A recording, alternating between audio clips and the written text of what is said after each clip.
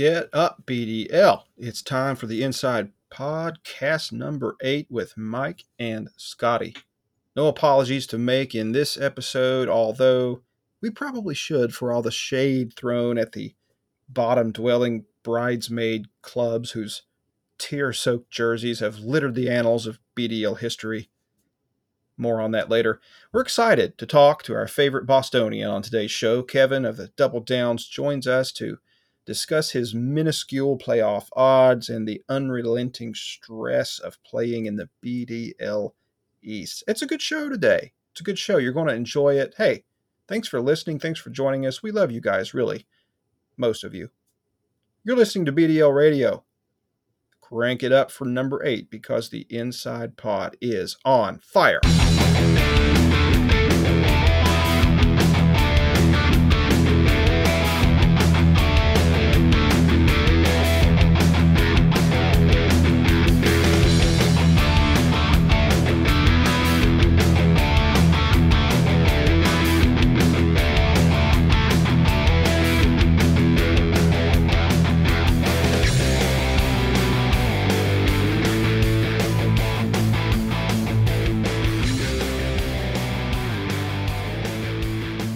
BDL, we are back for the Inside Pod number 8. Mike, number 8 already. We are storming through these shows.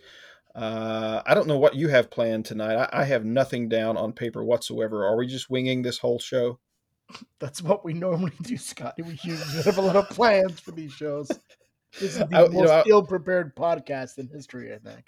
I was trying to kick a little bit of dirt over that fact so that, it doesn't appear that we're just totally flying by the seat of our pants here. But thanks for, as they say in the wrestling biz, exposing the business. Exactly. Hello, fourth wall. Yes. Well, hey, we told you it wouldn't be too long before we'd be back. We are back, and we're happy to be back on the air. Have a great show lined up. Cool guests we've not heard from in a while, I think. But just to kick things off a little bit first here, just want to share a little quick report. It was really cool to see several of the guys in Durham for a BDL weekend, which sort of came together. Not really by accident, I'll say, but it wasn't really necessarily a preseason, pre-planned sort of thing. It just kind of fell together there with a few of the guys. Chris had to be in the Carolinas, I think, for a vacation with his family, and Brent and Matt lived nearby, of course, in Durham, and Brian not too far. So we were able to kind of make a little quick weekend of it, and drove down. We did from Virginia, about a 4.5 hour drive for us to Durham, and it was a really good time. Of course, the first opportunity for anybody else in the league other than Brent, of course. I think I'm right about this, to meet Matt, now former BDL champion Matt of the Cardinals. So that was a neat thing for those who were there, and always fun to get together. And it's not something we've really done in a few years now. Well, except for, every now and then you see kind of these miniature BDL things kind of happen. I think Brian and Kevin actually got together in Boston. Was that earlier this year? I think I saw. That was earlier this year. Yeah. So you kind of see those little things happen from time to time, but we had 5 of us there in Durham. Certainly the biggest group since, I guess, the last time we were in Durham for a BDL event a few years ago. Got to see Leanne, Chris's wife, for the first time. Well, let's see. I guess I saw them both about 1.5 years ago in Denver, but first time she had gotten to come to spend some time with the crew in a while. Of course, Brent's family, and Angela, and the new young lady that they have, and was my first chance to get to see the baby there. So that was a lot of fun, and of course my crew brought Joe and the kids down, and it was, as they say, a good time was had by all. So just want to thank everyone who was able to be there for that event, taking time to drive into the bowels of Durham and sit down for a few hot dogs and just enjoy some good company. Had great weather. It was a good day. Bulls won. Yay, go Bulls. And great little ballpark there too. Of course I've been there a few times now, but really, really one of the best minor league parks I think in certainly AAA that I have been to before, and it's a good experience. But sorry you couldn't be there, man. But I suspect you're still shackled We are in the Great White shackled. North. I am. I wouldn't be able to drive to the United States even if I wanted to. The border is still closed. I don't know if that's a BDL thing or if that's just an overall policy for the country. Not that I've, although there was zero chance I'll be traveling that far anyways. But actually, I'm Yeah. on vacation starting end of workday today, so we're actually heading up north. Ah, I know it sounds silly, a Canadian is heading up north, but up this north. this is what we do. We go further north than we already are when we go on vacation. So That's just bizarre. it'll be interesting to see my wife try to wipe down every hard surface she walks by when we're up there for 4 days. So Going that'll be north of interesting. Toronto in Yeah, August. Are you going snow skiing? we're gonna go see Santa. That's what it is. We're going to visit Santa Yeah, Claus. Yeah. makes sense. Makes Yep. sense. Yeah, speaking of sanitizing every surface you come across, BDO, I I'm glad we did get together for BDO weekend when we did, based on the uptick, at least in the Yep. states that we have experienced since the last time we were on the air. Do me a favor, Um, Scotty. Tell me not to make any more damn predictions because on the last show, I believe my exact words were things are getting really bad in the UK and I fear it's going to get really bad in the States soon. I didn't think it'd be this bad this soon. I just thought yeah, a little worse. It's like tripled since I made that statement. So I need to learn to shut up about this stuff. yeah, But it's hopefully things get it's better soon too. But I hope so. It's yeah, it's not a good time here right now. It no. has really spiked hard, Yep. hard. And that was of course right after we got back from vacation, more or less, and got back the weekend later from Durham. Well, it's a good thing you Um, traveled when you did, because you probably wouldn't yeah, want to yeah, travel that's what right we were about now. saying. Yeah. That's what we kind of hit that sweet spot when things were more or less opened up, and snuck that in. But Yeah. anyway. That's before they started putting 100,000 people in a stadium for a concert thinking nothing would happen. So, yeah, it's the COVID epidemic. Let's have uh, Lollapalooza, everybody. Yeah, great, our great, lives, great our thinking, lives. everybody. Get Megan Thee Well, on Stallion out the here. Yeah, great. I don't know. on the on the actual BDL front, we Mm. are just beyond the trade deadline, and I thought it might be a good thing if just briefly we sort of went over a few deals. Just take a look at maybe the highest value deals that we saw fly by the commissioner's desk there um, on deadline or just before deadline day here in the BDL, and fair amount of activity. And I think we have several contenders this year who know they have a shot as long as they eke into the playoffs.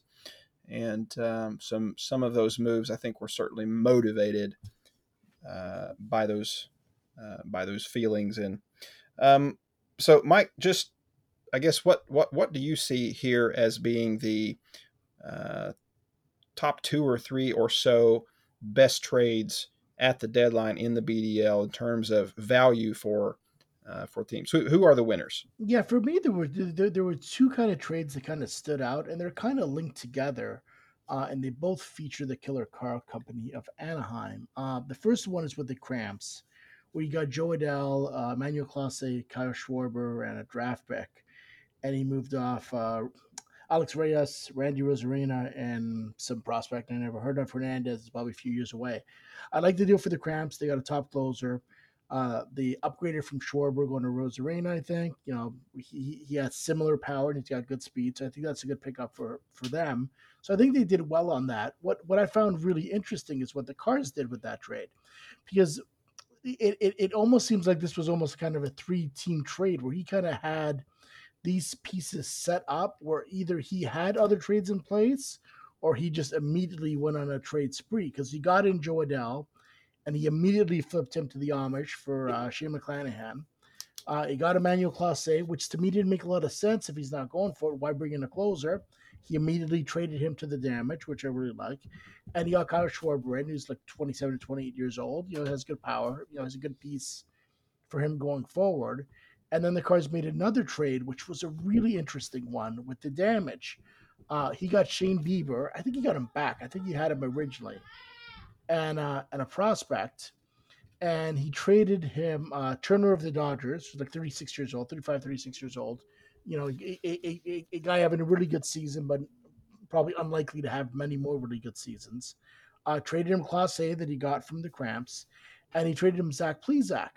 So for me, this just looks like a really interesting trade on both parts. It almost looks like the Damage, while not giving up on Shane Bieber, I'm not sure if he feels he's kind of the top flight ace that everyone thought he was at the beginning of the season. And it seems like Johnny's kind of betting on a return to form with him because to go from Plezak to Bieber is it's a pretty big downgrade going from Bieber to Plezak. So Mm-hmm. it's a very interesting trade there. Like I'm not sure what the motivation on the Damage part was. Like, is he just a really big believer in Plezak and maybe soured a little bit on Bieber? Because bringing in a guy like Turner, while a good player now, it's a definitely kind of a band-aid kind of move. So, I was intrigued by that move. And the other team that I really liked what they did this year were the Vipers. Uh, it's a thing that I cry about every season where teams that are not contending hold on to older guys and don't move them. And finally, we have a team that looked at his roster and said, you know what? I've got 3 or 4 older guys that are having kind of career seasons, and why don't I move them now since they're probably Mm-hmm. not going to be really valuable in the future? And I think he perfectly timed this. He traded Kyle Gibson, who's 33 years old, who's having a career year, who is never going to be this good again.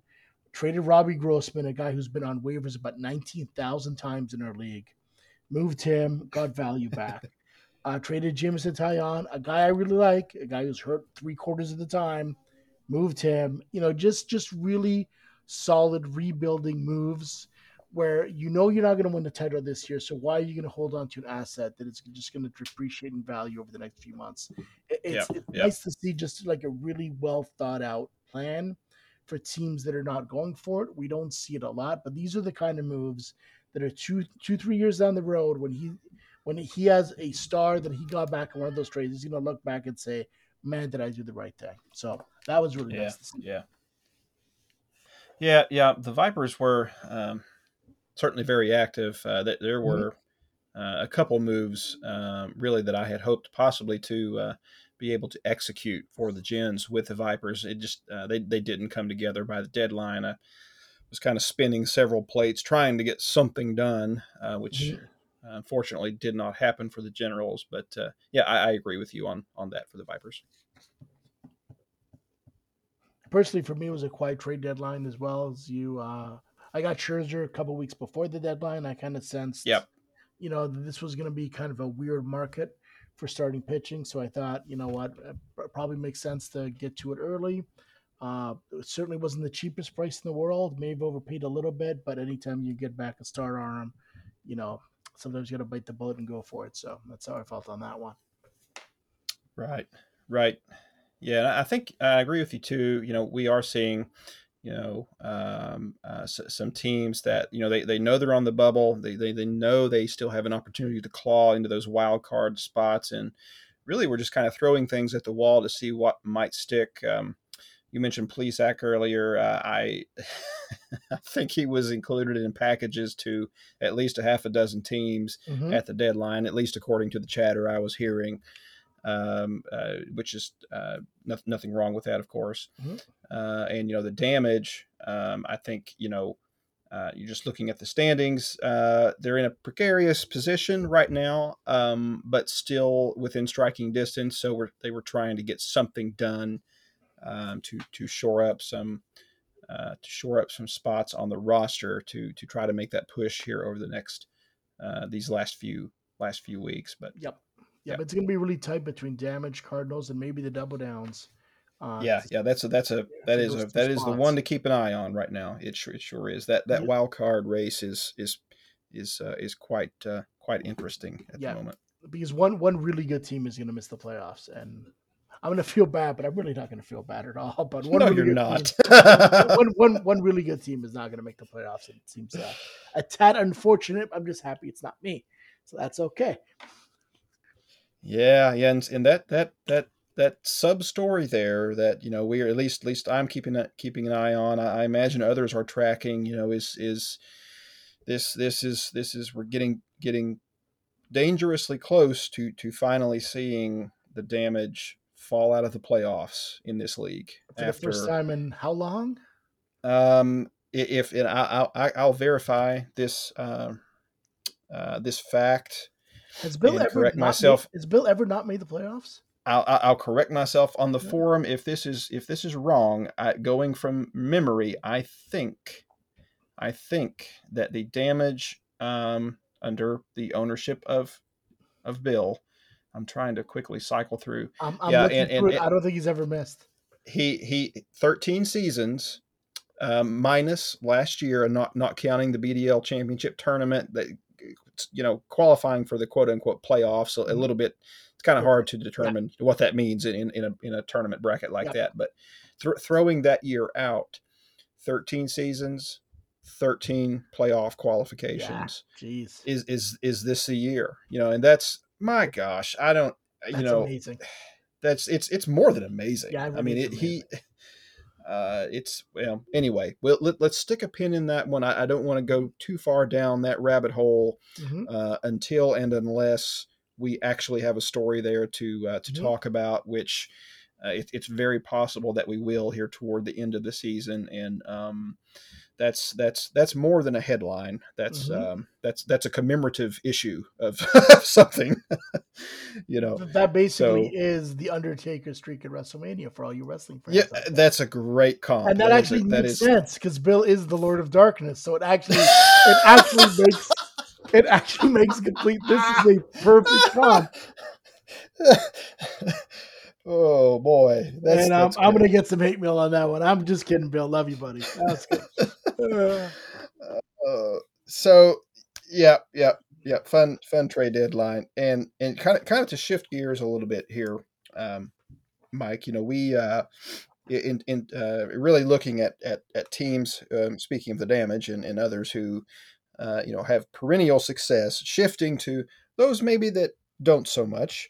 Um, so on today's podcast, guys, we are throwing at you an interview with Kevin of the Double Downs. He will be on the show here in just a little while, coming up after our introductory segment here. And when we first talked with Kevin about appearing on the show for the Inside Pod number 8, and got him on the schedule to be here, we started to look at possible topics for the show and content, and what would make a good few discussion points and those things, as we do, because we are so well thought out and planned on this show, Mike. yep. Um, Professionals. Professionals, that's right. So we thought, there are not, at least in terms of legacy owners in the league, there aren't that many left who don't have at least one championship in the league. Again, Mhm. among legacy owners. Mhm. Um, Kevin and the Double Downs, they represent one of those teams. So we thought it would be fun to take a look at this topic and just to explore it a little bit. And what we've done, we're going to call this Buffaloed in the BDL. Okay. Terrible. And Terrible. it's, uh, you know, maybe for Bills fans, it's terrible, but Yeah, that's kind of the I'm a idea here. Bills fan. Yeah. Hell, we could have called the Minnesota Vikings in the BDL or something. Jeez. I gotta go with my team. That's really what we're looking at here is, we have a handful of teams now who are, or that are in the running for consideration of the Buffalo Bills of the BDL. What is Mm. that team? What is that club? And I think we have a handful to choose from. And, based on our historical runs and data and accomplishments, that list has narrowed down to just a few now. These are the hard luck, heartache, um, stories in the league. And just for good measure, let me point out, in this conversation, let's throw out teams in the league without titles who kind of fall under that 3-year rule. And this is a kind of fast and loose, but I at least I personally kind of feel like, if you are a new owner in the league and you come in and you take over a club, and generally when you take over a club in a dynasty league, there's a reason that the former owner was either pushed out or left, due to other reasons, and that club is in need of some kind of rehabilitation, right? Hmm. Yep. So typically you're coming in with a project, and generally speaking, I think when a new owner comes in, give that club 3 years, 3 seasons, and there really are no excuses after 3 seasons either. I think it's, on one hand, maybe that's a little generous, to give 3 full seasons to kind of rebuild something. But, we've seen this illustrated over and over in the BDL. If you know what you're doing, you can take a roster in almost any shape, Hmm. and turn it over into at least qualifying for the playoffs in a 3-year span. If you can't do that, That's on you. I'm not sure you should be in this league. Hmm. You know, but anyway, so there are 4 teams that fall under that umbrella. That 3-year, they're still in that 3-year zone in that bubble. Those are the Vipers, the Chicks, the Mounties, and the Lions. So we're excluding them from this discussion completely.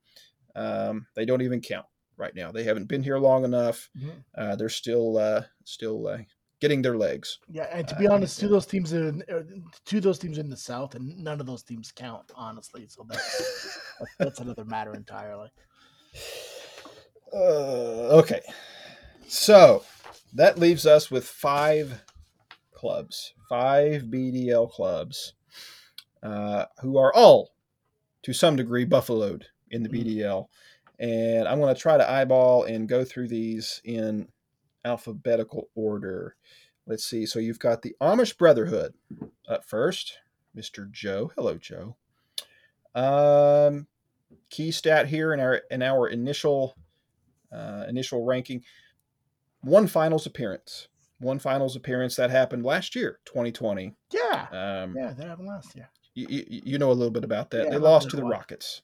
Lost to the Rockets. Lost is one way of saying it. Sure, they lost. um, the Double Downs, Kevin, who we'll be Mm. talking to here momentarily. They're also on this list. Also, one finals appearance that came in 2013 when they lost to the Crawford Cramps. Mhm. Let's see. We have the Elevation, our buddy Ort. Here's where it starts to get a little interesting. 2 finals appearances for the Elevation, 2015 and 2017. They lost to the Damage and then later to the Generals. Sorry, Ort. Um, the Killer Car Company, no surprise, on this list. Johnny, how you doing? Also, 2 finals appearances, 2008 and 2009, back to back. They lost to different clubs, though, back to back. Once to the Bulldogs in '08, and then to the Damage in '09. One final team. One final team. Any guesses? I know who it is, so I'm not gonna guess. Yeah, I mean, of course, it's the Woo. It's Wrigleyville. John, yeah. So no finals appearances for the Woo across their long history in the BDL. No finals appearances, although One great year, um, one really they great did post the best record in the BDL in 2015. They year. lost in the semifinals that year to the Elevation, as the Elevation were advancing to the finals that season. The Woo also have the 5th highest, so in last place in terms of this list of 5 teams, the 5th highest regular season win percentage of those 5. And that's an under 500 all-time record. Around 450, well, rounding up 452. That's current as of 2020. Of course, I'm throwing out 2021. We're not even done with this season, so Yep. not including any wins and losses this year yet. Yep. So, And in John terms says of thank looking, you for not including 2021. Yes. well, in terms of looking at seeding, if we set this up as a bracket, I would say, based on what we've talked about so far, you kind of have to throw out the Woo. They just don't make the cut. The only team on that list without a single finals appearance, they did have the best record in the league one year, but I think the other accomplishments by the other clubs and the fact that the Woo have the worst cumulative win percentage across the history of the franchise, that to me, they missed the cut. They're out of the bubble. Do you agree? Yeah, I think so. So by that logic, then this, well, let's see. Let's just go down through here. So the highest regular season win percentage among the four remaining clubs, you've got the Killer Cars at 532 all time. You've got the Amish Brotherhood in second place, again as of 20 into 2020, right at 500. They're a 500 club. That surprises me a little Um, bit that they're second. I would not have mhm. guessed that. They are second, although third, the elevation, they essentially they're just below 500, but it's just, I mean, it's really close. Mhm. I mean, the math is really close. The elevation and the Amish are, it's not a mathematical dead heat, but it's, Mhm. you could say, a statistical dead heat. I mean, Gotcha. it's, when you look at, you've got, just barely a higher win percentage for the Amish, but the elevation have more finals appearances. Um, I think it's just a coin flip there. Mhm. So, rounding out the four, the Double Downs with the fourth highest at 460, round up to 466 all Mhm. time.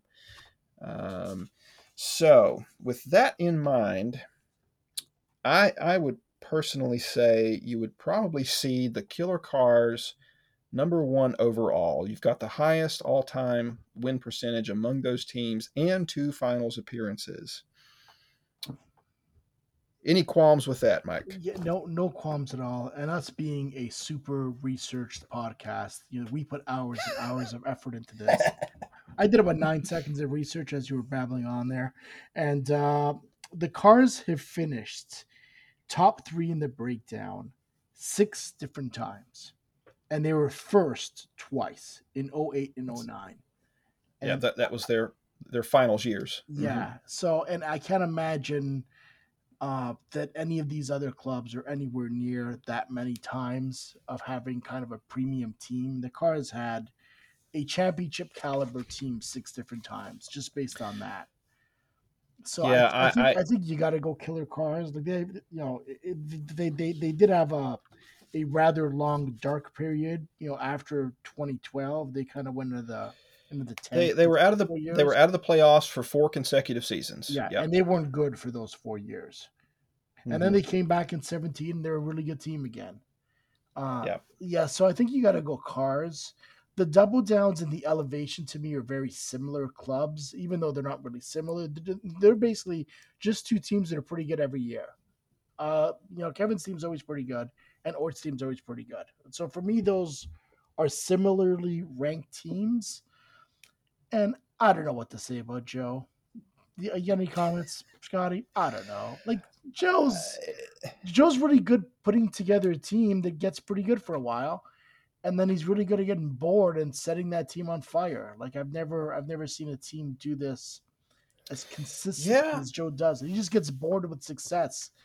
Eight Well, I seconds, eight guess, seconds into success, which is funny. So yeah, and that's I agree with you. Although I would say we have seen, at least a couple times now, he does have the ability. Joe does to flip that switch oh and yes, sell. he does But that but very then well.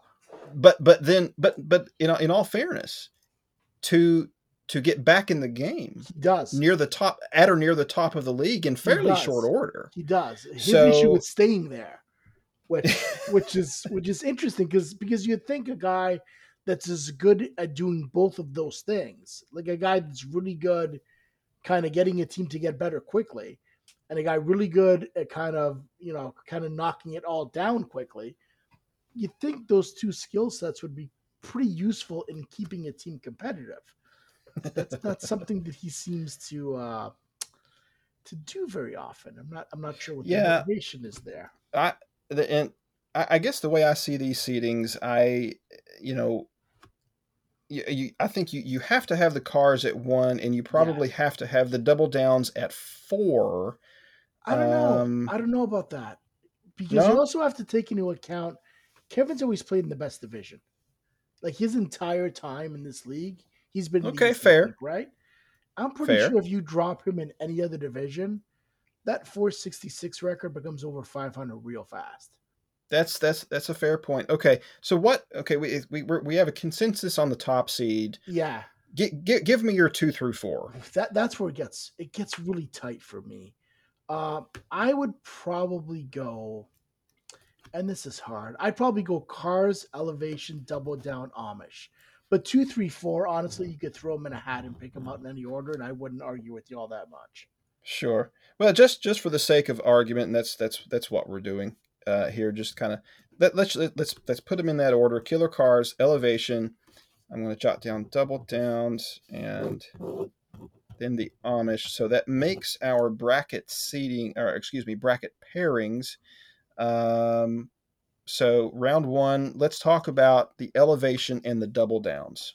Let's Mm, take these like they're matchups. sure. From a historical perspective, you're looking at it now, right? Correct. Mm. Now, would it be the best players they've ever had on one super team, or are we just Well, I talking about think the average club? no. Yeah, we're just talking about their historical place in the league, and Mm. like for instance, okay, so let's see, we're starting out here with Elevation and Double Down. So um, let's see. So like we've already talked about, or the Elevation 2 finals appearances, 2015, 2017. Um, this is a really interesting matchup because both of these clubs, 3 finals appearances between them. 3. 2015, 2017 for the Elevation, and 2013 for the Double Downs. However, neither club has posted the best record in the BDL ever. No, Ever. and The probably not Elevation close, got right? the Elevation got close in 2016. They were the second ranked team in the league. Huh? That's surprising. I The forgot about the that. Double Downs also got fairly close in 2013. That's the year they advanced to the finals. They were third place overall, Hmm. league wide. Now the Double Downs and the Elevation both have also floated in that 4 to 7 That mid tier, range. yes, Yeah, for many seasons. yeah. So you're talking about two, and again, the win percentage is not probably a little skewed due Mhm. to competitive environments like you mentioned, especially on the in the case of the Double Downs. So it just comes down here to what which club do you feel has endured the most heartache, Mm. in is which has been more buffaloed, the Elevation or the Double Yeah, Downs? see, that's a great question. See, I don't know if any of them has been buffaloed because neither of them has ever really been the best team. Well, But that being someone said, has to move on. Ort is always pretty good. And if you're always pretty good for this long a period of time, it's almost like the Bills in the Super Bowl. If you make that many of them, you're gonna bump into a victory sooner or later, right? Yeah, Apparently, yep. that's not the case. So I'm gonna go Ort in that one. That one's real tight. That one's real tight, and I'm going to agree with you. And here's why. We talk a lot in this league, and specifically, I think on this show, about how of course it is important to build the strongest team possible. to plug all the holes you can every season at the deadline to be as competitive as possible. But probably the single most important factor to being successful, and I don't mean just winning championships, but just being consistently successful in the league, is engineering a team that is in the playoffs and therefore has a shot basically every year. Mm-hmm. Basically every year, and to me, although the Elevation have not been in the playoffs every single year, I that's, to me, is more the feel of the culture of the Elevation, as opposed to, not that the Double Downs have not had great teams, they of course have, but I think for a longer stretch of time across the league, that has really defined the Elevation. So that's just a long-winded way of saying, yes, I agree with you. That's a good call. Good So call. Anytime you agree we're with gonna me, it's a smart policy, I think. Yeah. It's good thinking. okay. Good thinking. So Yeah. we're gonna jot down the Elevation. They're gonna move on to the finals in our Buffaloed in the BDL bracket. So that leaves us. It leaves us with a divisional showdown. It does, with the Killer Cars, number 1 seeded Killer Cars versus the number 4 seeded Amish Brotherhood. Mm. Let's talk about the heartbreak here. Yeah. We've already discussed 2 finals appearances by the Killer Cars, 08 and 09. People forget. People forget 08 and 09. Wow, I was thinking, who was in the finals with Bill in 2010? 2010. Was that his third final or his second? That was the the second final, Cars, right? the Cars had a really, I mean, the 2010 Cars were exceptional. I'm just wondering if my notes are incorrect. They're trying to pull up the schedule really Yeah, quickly. I know they beat me in the semis in 10. Who did they face in the finals? Let me see. Do. I don't think it was Johnny, was it? Let's see, Bill. Oh no, that was the year the Epidemic got blanked in the finals. Ah, yes, Yeah, yes, yes. How could we 10, forget about 10 that? yeah, Thanks for 10, showing up, 10, bud. 0. Yeah, thanks for showing up. Jeez. 10, 10, That 10, feels 0. like me But last week when I played against you, Scotty. um, Similar. Similar we feeling. are off the Off air. the air. Uh, but in any case, that was a remarkable club, It was. and we've seen that happen before. The clubs that are that good, not advance to the finals. But Yep. in any case, We've that been was a there. great. We've been there before, Scott. We can write that book. I can write Yes. that book for sure. You certainly can. I can put a That was a chapter in it. great 3-year run for the Cars. Here's a note. Second most, still to this day, second most playoff appearances in the history of the league. The Killer Cars. How many does he have? He has, if I'm not mistaken, I and got to I'm be going to try to closing in pull on that him up now. now. I got to be He closing has in on him. yes, you are closing. Well, in fact, you and I both are. Okay.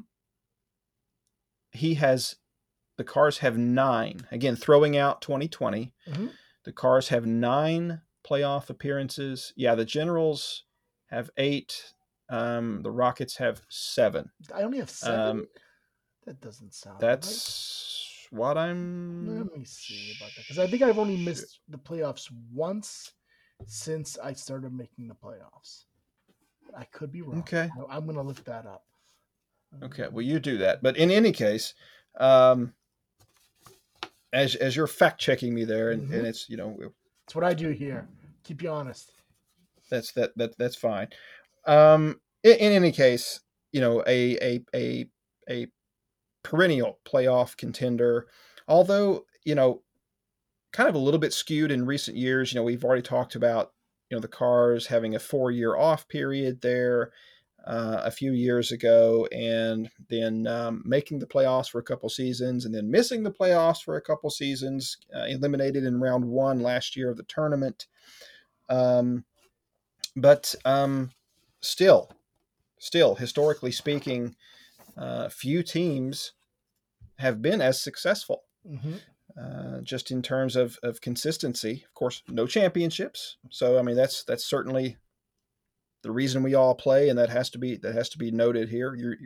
There's we certainly can't place the Cars right now on this date in the conversation with the damage and the Rockets and the Gens and those clubs with multiple titles and such. But um, for the Amish did post the best record in the league in 2020, for what that's worth, across the tournament. Lost, like we've discussed, to the finals, and in the finals to the Rockets. That can't be Again, right. what's that? He couldn't have had the best record in the tournament last year. Didn't he lose to me like 10 not, Didn't he lose to me like 10-0 in the final?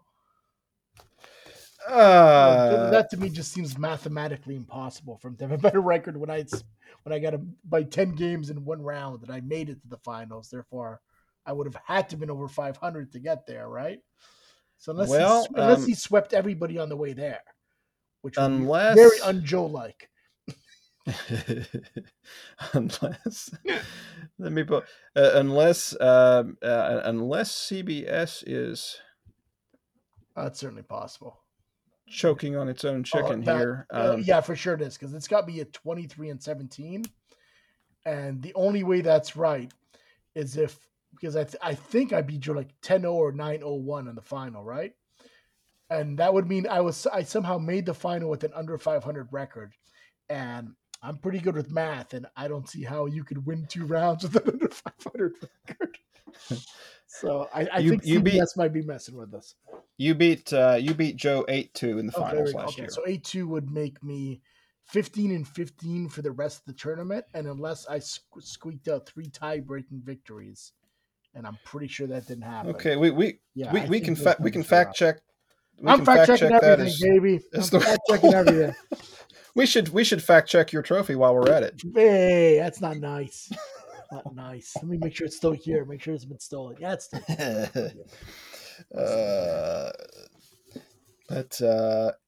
But yeah. So who you got? Okay, so cars Amish, right? That's right. So for me, this just comes down to when you say what team is kind of the Buffalo Bills of the BDL. Killer Cars over a 5-year period. Third in the breakdown, first in the breakdown, first in the breakdown, second in the breakdown, third in the breakdown.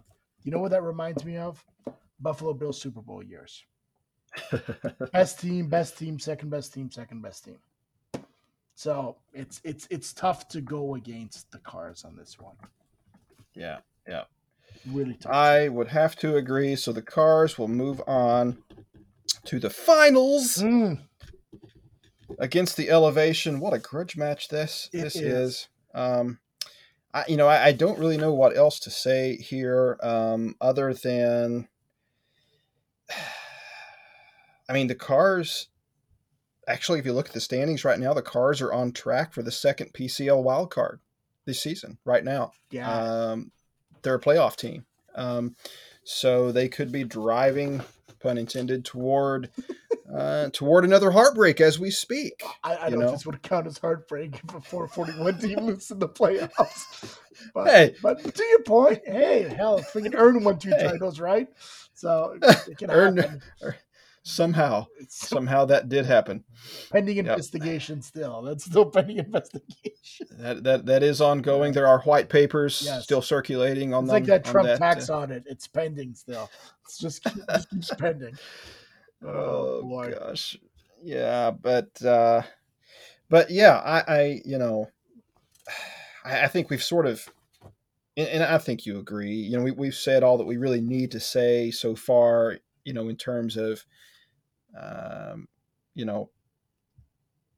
clubs that have experienced heartbreak among this group.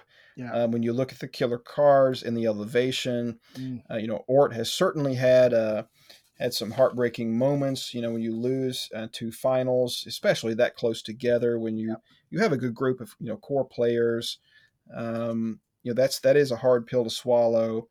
But I really just have to, with the number of times that the Cars have advanced to the playoffs with the multiple finals appearances. Taking time finally to rebuild that club in 2013, take a few steps back, roar back to the playoffs in 2017, stay in the playoffs for 2018, but really just not get anywhere. Mm-hmm.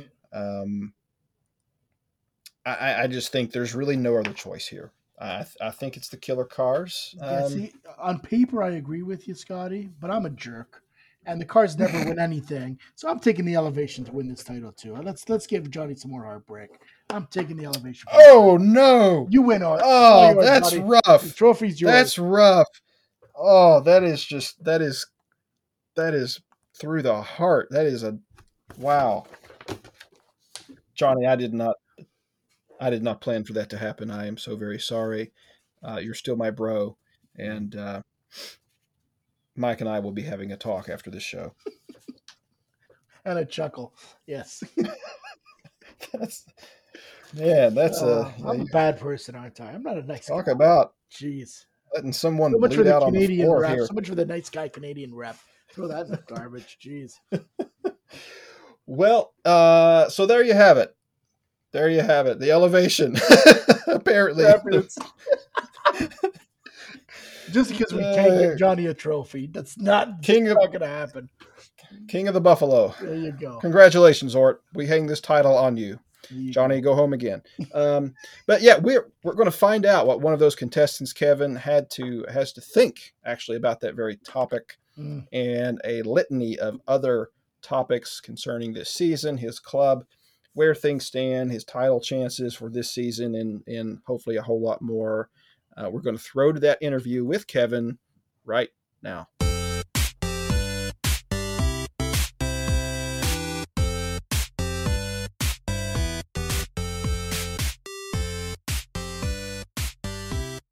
All right, we are here with Kevin of the Double Downs. Oh my gosh, it's been a while, Kevin. What's up? Not too much, guys. Yeah, it's been way too long since I've been on the show with you guys, but it's been a crazy last couple of years, and this year's going well though, for at least baseball wise. Baseball wise, it was going well in general this summer, of course, until about 7 or 8 days ago when almighty Delta just decided to wreck everyone's late summer plans here. Yeah, it's been that's made things difficult. Though I was out in Vegas last weekend, so I guess maybe it hasn't slowed me down too much yet. But how was Vegas, Kevin? Yeah, Vegas was awesome. I mean, it was crazy though. It was busy, huh? It was so busy. I don't think I was prepared for how busy it would be out there. Yeah. The people I was with are all vaccinated, obviously, but still, we felt like we had to wear masks at times because you had to wear masks inside. They actually changed the rules, so we do have to wear them inside. But even outside on the strip, there's just so many people there, and it's Vegas. Yep. So just like, even if it's not COVID, you're going to catch something walking around the strip in that type of crowd. Yeah, we were there in June, and it was hopping. Man, it was really busy. So, which is amazing since there's probably almost no tourists from outside of the country. And right. Yeah, that's the amazing thing. Yep. Sure. Yep. Well, Kevin, we appreciate you taking time to be here tonight, carving it out of your busy schedule, and we'll just kind of hop right into things. Really good to catch up. So again, appreciate your time. You've got the ACL's top wild card in a bear hug at the moment. The East Division leading Rockets look to be out of reach, I think. But how are you feeling about holding off the Cardinals as we enter turn 4 here of the season? It's gonna be tough. My pitching staff has started to feel the wrath, I think, of the extra innings this year. I've got a lot of young guys who hadn't pitched a lot even before the shortened season last year. So I'm starting to. I've got a few guys that I'm worried about being shut down due to innings limits. Guys like Trevor Rogers, who have just been so good all season long. He's out with some back tightness, and with the Marlins, being out of it, I worry about him shutting it down.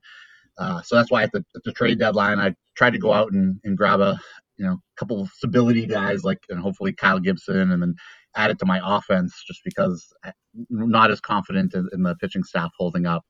I think I can hold off the Cardinals with only 3 more weeks to go, and I've got an easy matchup this week against the Generals, so hopefully I should finish strong there. That is But an easy one. That is an easy I mean, one. Be I don't know how careful. easy it is. Mike made it look easy at least last week, so Yeah, I don't jeez. know. Oh, come on. Yeah, coincidentally, we are recording this interview during, of course, your matchup with the Gins, which is actually, if you haven't looked, which Uh, is a preview of the likely first round scenario in a few weeks. So be no, I haven't. careful with your Yeah. words. And I No, guess I honestly don't feel good about my the pulling away from you this week. I think we're going to be pretty close. And then I think I actually play Mike next week, and he gave me my biggest whooping of the season early on in the season. So we've got a couple tough stretch here, and I do close it out with the damage and the Cardinals, and so I honestly don't even feel like I have a playoff spot locked up. I mean, I should be able to hold off. I should be able to hold off one of them, but Yeah. going head to head with Mike, Matt, and Bill down the stretch, and anything could really happen here. I mean, my team has to hold on to. yeah, to I don't know if But Scotty, if you have a strong. Yes. would the league frown upon me just booking illegal lineups all next week? So either the Cardinals damage don't make the playoffs. Would that be frowned upon? I think probably. All right, just Yeah. wondering. Just throw that one out there. You could probably figure out a way to still lose without having Yeah, that's a good point. legal lineup. You've got a lot of young Yeah. guys and stuff. That you I can am on put. vacation next week. It's possible I just forget to set a couple lineups. It's Yeah, could there you go. happen. Could Yeah. happen. Nick, Kev, I don't know if you're keeping an eye on the score tonight. The Gins have taken a commanding 7-3 lead in There our you go. matchup, so I trust I am making you nervous right now. Yeah, 7th. Oh wow! I looked just before we came on, and it was 5-4-1 Generals. So something must have happened in the last few minutes. Yeah. The Gents hit one home run, and that basically turned it Oh, from geez, that swung it. 5-4-1. Yeah, Yeah, there's that's a what it lot of was. really close statistics this week, so it's Yeah. going to come down to the wire. If we did face in the playoffs, that would it'd be fun, Scotty, if that's how it turns out. So. That's the trajectory at the moment. We'll see where it ends up. But you came into the Week 18 matchup against the Gins actually on fire, really winning your last 5 contests, I think. To be fair, So to be fair, Yeah. we all did, Scotty. We all did. Four of those came against the South Division clubs and the Killer Cars. Yeah. Hey, one was against the Cardinals, so that's. Yeah. Right. That's your key win there. But you as just as you say, you did edge the Cardinals in an East Division grudge match essentially. Do you have a number one rival in the East, which is of course a really tough division top to bottom? Just a matchup that just feels bigger than others, no matter when it occurs during the season. Yeah, I don't know if I call it a rival, but I don't. Honestly, that all three teams are so good. It's always a big matchup. I mean, I think Bill as sort of like it always comes off as the villain of the league, even though I think we get along pretty well, and we've actually made a lot of trades considering we're in the same division. But Bill's always been this kind of standard bearer. So if I can come away with a win against Bill, I always feel really good about my team. And it's this year. It's so weird. I feel like this year it's so strange. We played, and maybe it's always this way, but I start off the season against Mike and Bill, and haven't played them again, and it's gonna be such a long time. And back when I started off, and when somehow Mike swept me 10-0, I was thinking, oh, maybe I'm gonna go for the number one pick this year, and suddenly my guys playing better, and now I'm right there in a playoff spot. So. I'm excited to go back and play the division guys again. And I played the Cardinals a few weeks ago, but if I can do a better showing against Mike this time and pull one out against Bill, I'd feel really good heading into the playoffs. Well, in kind of in those terms, we just blazed past the BDL trade deadline, of course, and while maybe you might not have been the most aggressive club at the deadline necessarily, you've been quite busy all year on the trade market. In fact, you didn't blink an eye at the idea of trading a top 15 prospect to the Vipers for Robbie Grossman and Kyle Gibson. course, you picked up Joey Gallo from the Killer Cars and multiple other assets, since around like the end of May, 1st of June, something like that. So clearly, I mean, I think, your eyes are on the big prize this season, and looking at the landscape of the likely 2021 playoff bracket and considering the moves that you've made this summer, just what do you think your playoff odds are?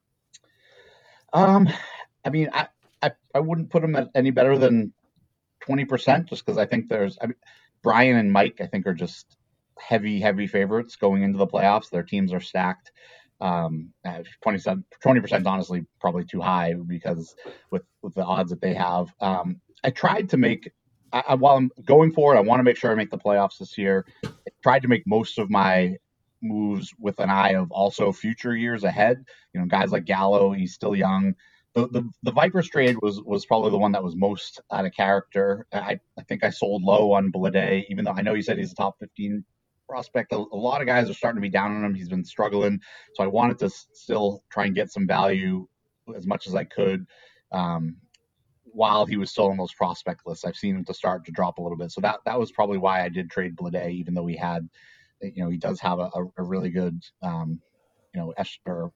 backdrop to him. But most of the other trades, I tried to still stay young. I did give up some guys who I felt like I could replace. The trade for Jake McGee, where I traded with the Chicks, Yep. and gave them up Acosta and Acuna. I mean, they're guys that are just so far away. Felt like there's other 16, 17-year-olds that you can kind of just pick up on the wire. So those moves I didn't hate making. The one that was the toughest trade was probably the one with Joe, at least during the season, where I gave up Kalenic and Luciano for Devers. Devers is a guy I've been trying to get for a long time. I just think he's a stud. He's a Red Sox. It's just a guy I've been really trying to get, and I felt like he would help me this year, and he's only 23, 24. So the in-season trades, I was really keeping an eye on, trying to win this year, but also would help me in the future as well. But we'll see how that works out, because it can certainly backfire quick if a few of those prospects I traded off turn into superstars. I was offended not to get an offer from you at the deadline for Verdugo. Yeah, I thought I made you some offer like last minute. You said it wasn't aggressive. I didn't get as much done as I wanted to, and maybe it was just I had some roster constraints that I was trying to figure out how to work around. But I made offers to almost everybody. I think I made an offer to Mike that included. He probably laughed off when I offered something for Trey Turner. But there was a few things I was just trying to make my roster work. And Verdugo, as I looked at our rosters, and I just couldn't come up with something. But plus, I also already had too many Red Sox players on my team. I like having them on my team, but if you have too many, if they play a down week or they have some rainouts, it can really get you in the playoffs. So. Yeah, and that's the thing. I don't think a lot of people understand. They when they sit down to look at formulating an offer to you and taking your real world allegiances into consideration. Like, I get offers all the time that include Cincinnati Reds players. And I let me just set the record straight right now. I don't give a flying flip about trading for a Cincinnati Red. I just, if it makes sense, fine. That's great. No problem. I'll pull the trigger. But there is no preference given. The only thing on my mind is winning a BDL championship, and I am not going to roster 6 Reds. Yeah. Just to make myself feel more comfortable trying to do it. And I'll ship one away just as quickly. So anyone thinking of that, if it makes sense, make the offer. Don't offer me a red just because you think I'm going to buy high on your red. Okay, don't. As you said on the forum, Scotty, you'd be okay rostering 28 murderers as long as you got your title. So I think all day, every day, 7 days a week. That pretty much tells you what you're looking at. Yeah, I don't care what team they're on. Can they put up numbers? I don't care who they play for. Yep. Well, Kevin, you you haven't made a deep playoff run, and by deep I mean all the way to the BDL Finals, since 2013, when you narrowly lost the championship to Yeah, Crawford. I think that was a 6-4 loss, if sounds right. I Yeah, remember yeah. looking at that, Can't believe something I like. can't believe it's already been 8 years, but yeah, Well, yeah. It was a close contest, and it's been eight long seasons. yeah, Something, yes, something. I've experienced that too. After my first visit to the finals in 2007, it was 7 years until getting back there in 2014, and it was an excruciating wait. Do you appreciate that playoff run more now that it's sunk in just how difficult it is to get back to the finals? oh for sure, yeah. I mean, at that time, I mean, it had been a few. I'd been in the league for a few years, and knew it was tough to get there. I mean, there's so many good teams and so many good owners in this league, and the head to head makes it just that much more random too. So even if you have the best team, you can have a bad week. So I knew it was hard to get there, but I thought at the time that I had made moves that were going to put me in position for a few years to be really good. And I think the next year I was as a decent team, and then the next year after that I was probably rebuilding again because some things just didn't work out as I thought. So I really do appreciate it. There's been a couple teams I've had since then that I thought were going to be really good, and I think probably 2019 or maybe 2018 where I thought I did have one of the better teams in the league, and I still missed the playoffs because it was going up against Matt, Bill, and Mike, and I think my record was probably the fifth or sixth best in the league. It's just so hard to even make the playoffs in this league in general, but specifically our division. That anytime, and that's why this year, before the season, I was really thinking I was still rebuilding. I traded off some good veterans, thinking I was rebuilding. And then when I got after that, a good start after the Mike matchup, I'm like, you know what, I got to go for it because you just never know. And if you sit back and wait on your prospects to develop, you'll be waiting and waiting and waiting. So. Yeah. So, kind of along those lines, do you think your team building strategy really has changed from lessons learned following that finals loss and maybe a couple years that followed that loss, maybe in a way that even you hope will benefit your expected hopeful playoff run this season? Yeah, I think so. I honestly I probably made some of the same mistakes that I made back then at times where you fall in love with certain prospects, and uh, I think that's what's happened to me the last couple of years where you fall in love with some prospects and then they don't turn out. So you trade off some big names for them. And if they don't work out, then you're kind of just setting yourself back. I think this trade season, I've kind of gone that opposite route and saying, you know what, these guys that I really like, the Robert Hassels and even the Shane Baz, like guys like that, I determined, what, I'm good moving them because there's so many draft picks. You can pick up guys throughout the year that kind of fill in the depth. The top hundreds are changing over so much. So I think that was the difference this year. I tried to really trade the prospects, even if they were, highly regarded. That first run I made, I think that was the year that I really went for it. And I ended up kicking myself afterwards because I made moves. I was trading guys who were helping me currently. So I think I traded Mookie Yeah. Betts back then and some other guys that were, maybe it wasn't even that year. It was another year I was really going for it. I traded guys like Mookie Betts who were helping me to try and add some depth and everything. And then it set me back. So I think this year I tried to, just not deal from prospects instead of guys who were already up and contributing. So I think that's the biggest difference. And also really just trying to stay deep in the lineup and making sure that all my guys contribute because a hole in your lineup can really kill you as you go into the playoffs. So. Yeah. Let's talk a little bit about the East. I've had a request to ask you what it's like to play in a quote real division. So the floor is yours, Kevin. All right. Well, I would say that it's certainly challenging and it brings out the best in you. You have every move you make, you know that if you don't do it properly, you're gonna be struggling. And I mean it.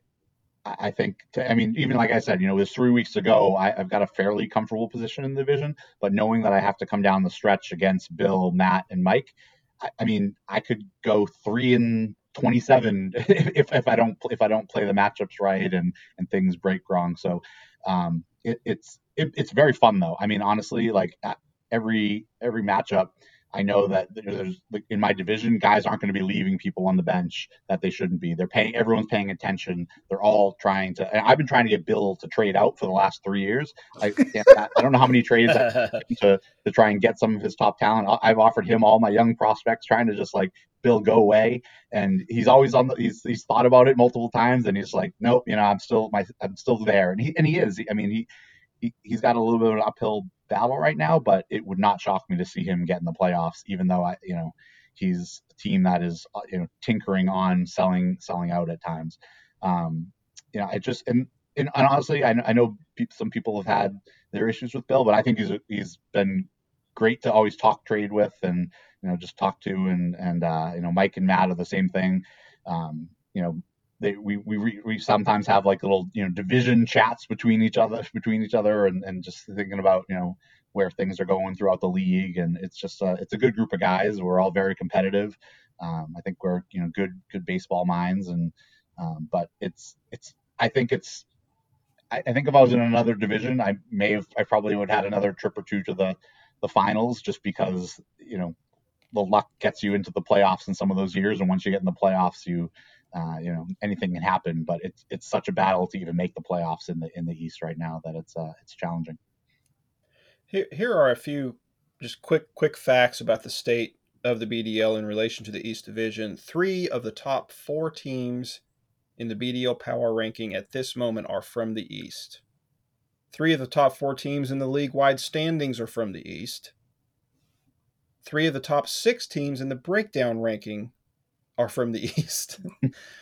By the way, the same 3 East teams appear in those slots: the Rockets, DoubleDowns, and Cardinals. Damage having by their standards anyway, a little bit of a down year, but obviously the defending BDL champion Rockets call the East home. Now, I come from the old East Division pre-alignment in the BDL, which was just as exhausting, where you had to scratch and claw your way to every single win against the Bulldogs and Rockets and Epidemic, and going back even further than that, the Berserkers. There's an OG name. So, I mean, I get it. I mean, I'm fat and happy now in the South, but I get it. Yeah. Others in the league, who maybe haven't had to run through that gauntlet twice a year, every year, and in the postseason, probably don't get it. So you've kind of a little bit answered this question already, but just to kind of drill down a little more, paint a picture for those guys. What does that year-round, even in the off season, that year-round mental marathon look like, feel like, to just stay competitive in the East and in the BDL? I mean, you just always have to be active. If you sit back and don't make moves, you're falling backwards. You can't just stay there and assume, oh, the other teams around me are getting worse, or it's not like the Patriots in the AFC East back in the day, where they know the Jets, the Bills, and the Dolphins are going to suck, and they're going to walk into the playoffs and just have to get ready for the AFC Championship game. I mean, you have to battle year round, and if you make that decision to sell off, you almost have to go all in and really rebuild, because as soon as you take that step backwards, it's going to be a couple of years before you can get back up to the top, because Mike, he'll make a lot of trades, but I don't think he's ever rebuilt. Bill, same thing. And since Matt's been in the league, he's so solid and such a smart baseball guy that I don't really see him rebuilding anytime soon either. So, I mean, I've had to undergo a couple of rebuilds just because if you're not, and I'm in the mindset, I want to, if I'm not going to go for it all, I don't want to be third in the division and out in the first round for 3 straight years. Yep. I don't think that's I want to go for the championship. So I honestly consider this year, coming into the deadline, I was like, you know what, if I'd been better last year, there would have been a chance I could have considered trading out, because I just don't know if the Rockets and Crawford can be beat this year, and making some of those trades is going to make it just that much harder next year. But I don't know. I like my team. I think that's part of it. I like the players on my team. I like the talent. I think they're in the right week. I can beat the Rockets and Crawford, but it's not going to be easy. So Mike, why don't you take that question as well? Yeah, for me, the East is just it's a pain in the ass, honestly, but it's it also forces you to constantly be looking at your club. Like my team, I've been hell bent on, I don't know, for the past decade or so. I refuse to let this team get old. I just will not allow it because I know that if I ever do, it's going to take me years to get back to where I was. So each and every offseason, I take my roster, I throw it into an Excel spreadsheet, I put their ages on it, and I try to get back 28 years in age on my team. So basically, I always want the average age on my roster to be 27, 28, 29. I refuse to let it get old because I know in this division, if you ever get really bad, it's going to take you years to catch up. So, to be honest, playing in a division like this is almost helpful because it forces you to have good habits in the running of your club. If I was playing in a division like, I don't know, the South, I literally could have not made a trade this year, not done an ad drop. I could have literally just set my roster all year and not had any problems winning the bloody division. But that's not useful because your team's not going to get any better that way. It's imperative in a league like ours that you are constantly tinkering and constantly trying to find ways to make your team better, and probably just as importantly, constantly trying to find new talents because a lot of the top prospects in the game are not guys that we draft. They're guys that we claim off waivers. Like I got Bo Bichette off waivers. I claimed him on opening day, and in hindsight, I'd like to still have him on my team. I Yeah, got hey, Giancarlo Stanton off waivers as a prospect. Like there's a bunch of guys that are superstars in our league that we didn't draft, that we just found them. And whenever you can find free talent like that, you need to take that opportunity. And in a division like the East, if you're not doing that, you will find yourself way behind sooner or later. I have a great example of that on my roster right now too. Mike Whit Merrifield Yep. was a free agency pickup. Yep. I just picked it a couple maybe 3 seasons ago now. Just picked him up. Yep. I needed a plug in that week, and now here he is, and so yep. Yeah. And to Mike's point, I mean, I think that I know we haven't won like every championship, but I think the most years someone from our division is in It's the the finals, final. and I Yep. think that's a big part of it is that you you can't just get happy and make the playoffs in our division. You have to be a really good team, and then you're already playoff ready when you get there because if you've made the playoffs in the East, you're deep and you've got Yep, high talent on there. So for sure. and not Well, but not into rub your stat. You know, you gave the stats of the top three teams were in the East where they stood. I mean, Bill, who sits in fourth in our league, is still better than everybody in the South. And if things broke right hey, hey, hey, hey. record wise, sorry, I'll clarify. Record wise, whether he actually is better or not, but his record Yeah, is he's still better. is better than everyone in the South. And if things broke in a certain way this week, he could be top of everybody in the North as well. So it's the East is this year more than I mean every year it's strong. This year it seems just like it's really gone to a different level. So Whatever. and honestly, not to keep going on, but I'm really shocked where I am in this position. I mean, before the season, I traded Mike Springer. I made Yep. potentially one of the worst trades I've made all year in trading or in I don't know 10 plus years in trading Otani. There's a couple other veterans that I traded off for prospects and thinking that it was the Cardinals and Rockets and even damage were so good that it was going to be tough to make the playoffs. So I was getting young, but luckily some of those prospects have hit and really helped me out this year. But I'm surprised where I am right now. Now that I've gotten there and I made some other moves and solidified things, I feel pretty good about the team. But coming into the season, I clearly didn't have the expectations that I have right now. So But before today's interview, Kevin, Mike, and I discussed an all-time list of the most hard luck, heartbroken BDL clubs, and the basis of that list was to categorically discuss several BDL veteran-led teams and determine which team is the quote-unquote Buffalo Bills of the BDL, if you will, the close but no cigar club. yeah, Um, In fact, that's what we called it, buffaloed in the BDL. And for you, Kevin, I have both bad news and a spoiler alert. You did make the list. All right. Figure that, yeah.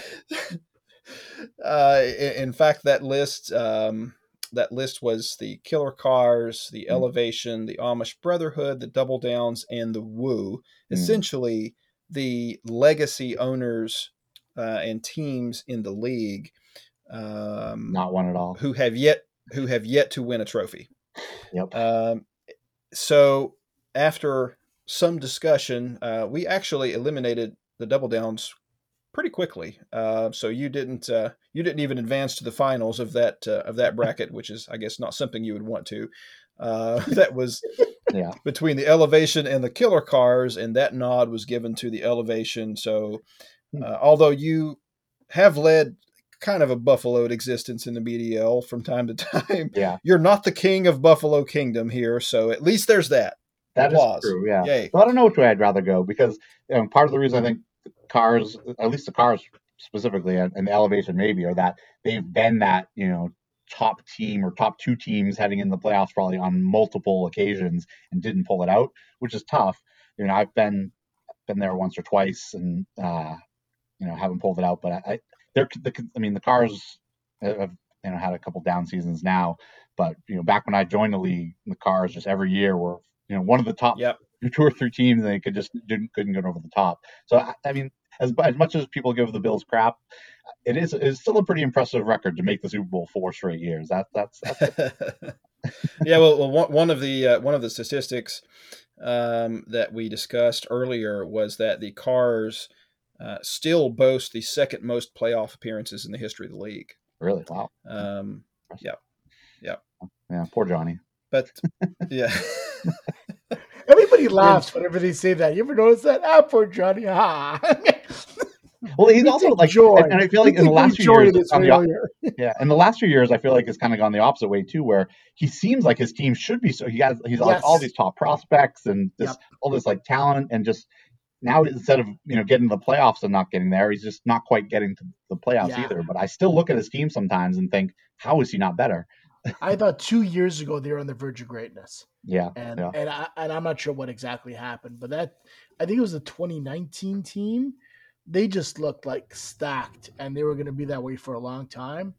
And then I'm not sure if he made a bunch of moves or just a bunch of guys just got hurt. I'm not sure what happened, but that team on opening day looked amazing. And I think it's got to be either injuries or bad luck with prospects not panning out or something. Because unlike Johnny doesn't seem like he blows it up. He makes moves, but he doesn't seem to blow it up like the Amish do. But he I don't know. I'm still shocked. I always, even when I play Johnny now, I still assume he's going to beat me, and I think he did. He's probably my last loss that I've had this season. I think in the last 12 weeks or something. I think I only have one loss, and it came against Johnny. So he knows what he's doing. He just I don't know. It's not bad luck. I think he's got some bad luck. Yep. Well, just to round that into a question, Kevin, when you look at your club and you think about where you've been and where you are now, do you view the Double Downs as a hard luck club, or one that just hasn't found the right combination in the right year yet, or how do you view your place in BDL history? Yeah, I think it's just honestly more that I haven't found the right combination. I mean, I do think that year against Crawford where I lost in the finals, I did have some bad luck. I think just based on how the schedule, and he had a bunch of pitchers that had 2 starts, and almost all my guys happened to pitch on like the Sunday before our matchup, so my top starters all got in 1 start, and I thought my team stacked up really well that year. I felt really good, and I just got inched out in that finals. Most of the other years, I just think I've been slightly off of something, or I made one bad trade, or couldn't quite make the trade that would have put me over the top. I don't remember too many matchups where it was really just bad luck. I mean, I think being in the East is maybe bad luck, but I don't feel like I've had I haven't had players that I thought were going to be superstars that just blew out their arm and never played again or anything. I don't know. I feel like I'm right there. I like my roster most years, and it's just not quite finding that right combination to make me the top team in the league. But I Yeah. do think it's coming. I mean, this year, as I say, is going to be really tough because I think there are just two really really good teams. But a few tweaks in the off season, or the right breaks even in this playoffs, and I think we'll get there sooner rather than later. We're Yeah. not going to be a team. We're not going to be the Charles Barkley or Patrick Ewing of the BDL. We're going to get a title. Oh, First the Bills Ewing comp and now jokes. Patrick Ewing comp. My God, He's got the Ewing jokes. you guys are trying to kill me. You guys are trying to kill me. Yeah, jeez. All right. Well, Kevin, as we wrap this up, of course, moment of truth here. What is your BDL championship prediction for this year? Who takes it home? I'd love to say me. I think though I'm gonna go with Crawford, and I'm gonna feel like I had a part in that because I gave him Otani. Otani, That hurts. Tatis. If I look back, I think there's some other players that I've given him that he still has that I regret. Yeah. Tatis though, I don't know I though. still don't mind the Tatis Some of it trade, comes down if honestly. Tatis's injury does. If Tatis doesn't get healthy again, if he's unable to go, then I think Mike takes it. I think Tatis is such a difference maker that if he isn't able to play and that shoulder continues to give him issues, I think the Rockets can pull it out. But if Tatis is healthy, Brian's team is just so deep. He's got power, speed, exciting He's got player. everything. It's just I like his team a lot. Who did you get back in that Tatis trade, Kevin? I remember you when you were talking to him. And I remember you bounced that one off of me as well. Yeah. And honestly, at It's the not, time, I really liked that trade for you. yeah. I mean, that's although it's looking much better than as good as Tatis is looking much better than the Otani trade right now. I got back Bogarts. I got back Kalenic, who I ended up turning into Devers. I got Kyle Lewis. I got a couple other pieces. The one piece that really has burned me was Victor Robles, who Yes. I ended up having to almost just sell off. I mean, I got some draft picks from Joe, but having Bogarts and Kalenic, and I mean Lewis has been hurt this year. I think there was one other guy in the package. So somehow I think I gave him a first round pick in the trade, which I think I still wonder how that ended up happening. But that trade I think it's helped me because Bogarts has been good, and Kalenic became even a better prospect after it all. So that one, as much as I love watching Tatis and I hate not having on my team, I don't know if that one's going to go down in history as bad as the Otani one. I think that's a good trade, honestly, because if you got back Bogarts and another piece that you got in that trade turned into Devers, I would gladly trade Tatis right now for Bogarts and Devers. Because Devers is what, 23, 24 years old? Yeah. I mean, people don't appreciate just how great that guy is. As a Jays fan, having to watch that guy, like he is really friggin' good. Yeah, he is. So is Tatis. I don't know. I think just knowing that I could have had a team. I think my team this year. Maybe I wouldn't be as good if I hadn't made some of those trades. But the Otani, honestly, the Otani one I keep coming back to. Hurts. Yes. And the funny thing is, at the time, I ran that by people too, and people were like, "Oh, you got to do it." Because I got Luciano back in that trade, and I got I think that was Blade. So I think I got Blade and Luciano in that trade. Yeah. And I did end up using Luciano to help me get Devers as well. But I just had everything I was reading about Otani is like, oh, his arm can't hold up, and they don't know what they're going to do with them, and nobody saw this coming, Kevin. Nobody saw this coming at blew all. Up. Yeah. So. Yeah, no one saw that coming. How the Angels didn't see that coming either. Like that's just And I could see Brian trading him for a king's ransom in the offseason and him turning into a pumpkin next season. Like it's certainly possible. I could see that happening. Yeah, certainly on the pitching side, I don't know if he's going to hold up long term, but his bat seems to have just gone to another level this year. So but test him for PDs. That's what I say. Test him for PDs. Let's get him. So. Get that boy tested. Yeah. Mike, your Blue Jays dominated my Red Sox tonight, though. So that was. I saw that. I saw that. Yeah, the Sox have been having a rough little patch they've been on here now, haven't they? Yeah, they didn't do anything. They didn't make major moves at the deadline, and everyone else around them did. I mean, hopefully Schwarber gets back and healthy and can help them. But Sale coming back would be huge for the Sox. But we'll see what happens. Were you surprised that they didn't do more at the deadline? I mean, I don't know. I was surprised. I guess is the word. I thought they would do more. I was on the fence about what I wanted them to do because, I mean, not quite similar to my team, but I did think that I don't think they're the best team in the league. I mean, I just think the Dodgers are so good, the Astros and the White Sox, and yeah, I just think there's a lot of really good teams in the league, and the Red Sox are while they were having a good year. I still think they're a couple pieces short that they would have had to just sell the farm for to really become that top team. Yeah. So I wasn't willing to go all in, but I would have. I just think some of the prices for these top guys that went I thought they ended up being so low that the Red Sox should have been able to get. I mean, Yeah. Chris Bryant and Rizzo, the talent that the Cubs got, they got a couple prospects back, but nothing that just blew me away that I felt like the Red Sox couldn't compete with it. So yeah, agreed. I'm with you on that. yeah, I mean, your Blue Jays gave up the probably the best package for Barrios that would have anything. I mean, the Dodgers gave up a decent amount to get back Scherzer and Turner, but they also just got this. It's a crazy return. So yeah, they really did. But they really did.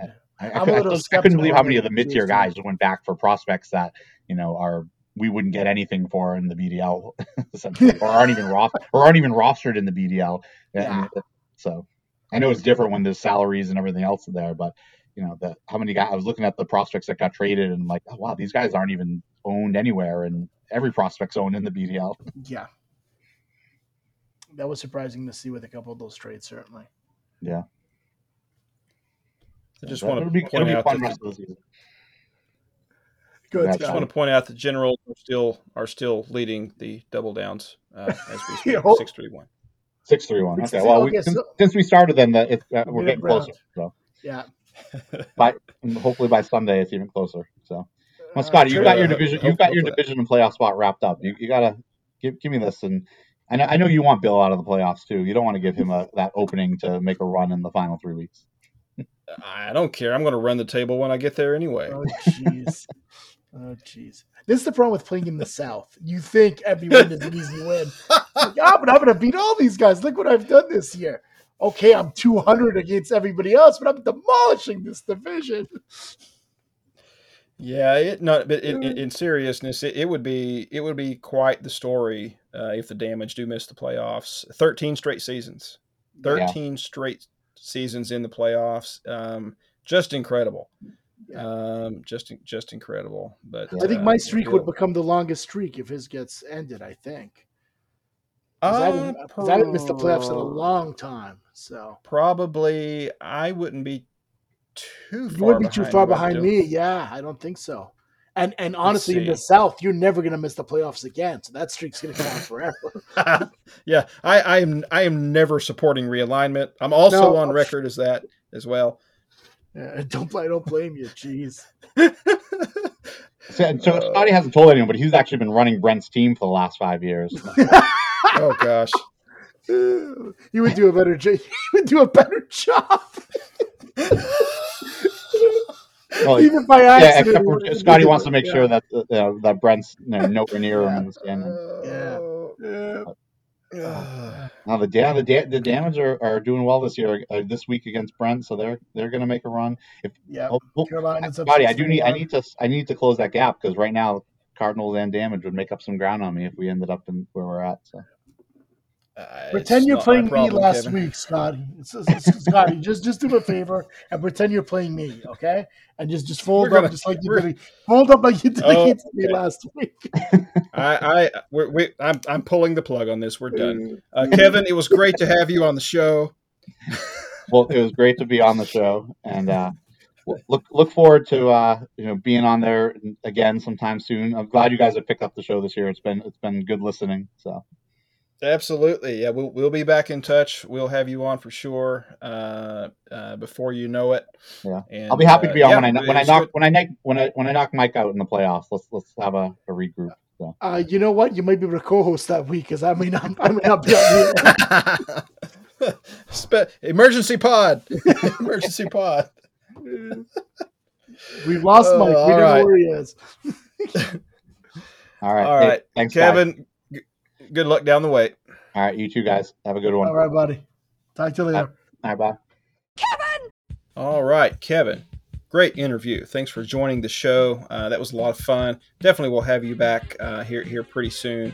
Not too long, Mike. We're going to end up having run through the entire, I think, slate of BDL owners this year. Mm-hmm. We've really been on a tear. Only have a few guys left before everyone has made an appearance on the Inside Pod here in 2021. So nice little pace we're cutting. But yep, guys, hope you enjoyed the show this week. Again, we will be back before you know it. BDO playoffs just around the corner. Can't wait to talk about some of the storylines rolling into the playoffs and really take a look at those things and hope we can avoid a repeat for the Rockets so that we don't have to hear, my gosh, I can't even begin to fathom